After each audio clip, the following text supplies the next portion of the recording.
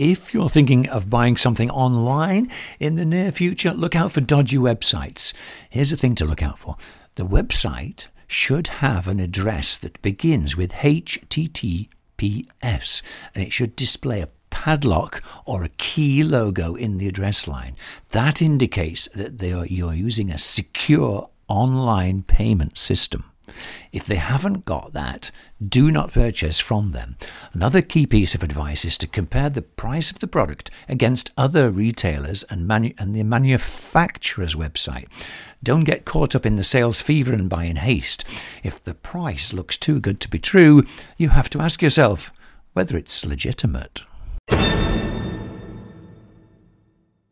It's been announced that the former Tesco store in Cleveland is going to become an Iceland outlet. And of course, it doesn't need planning permission because it's not a change of use.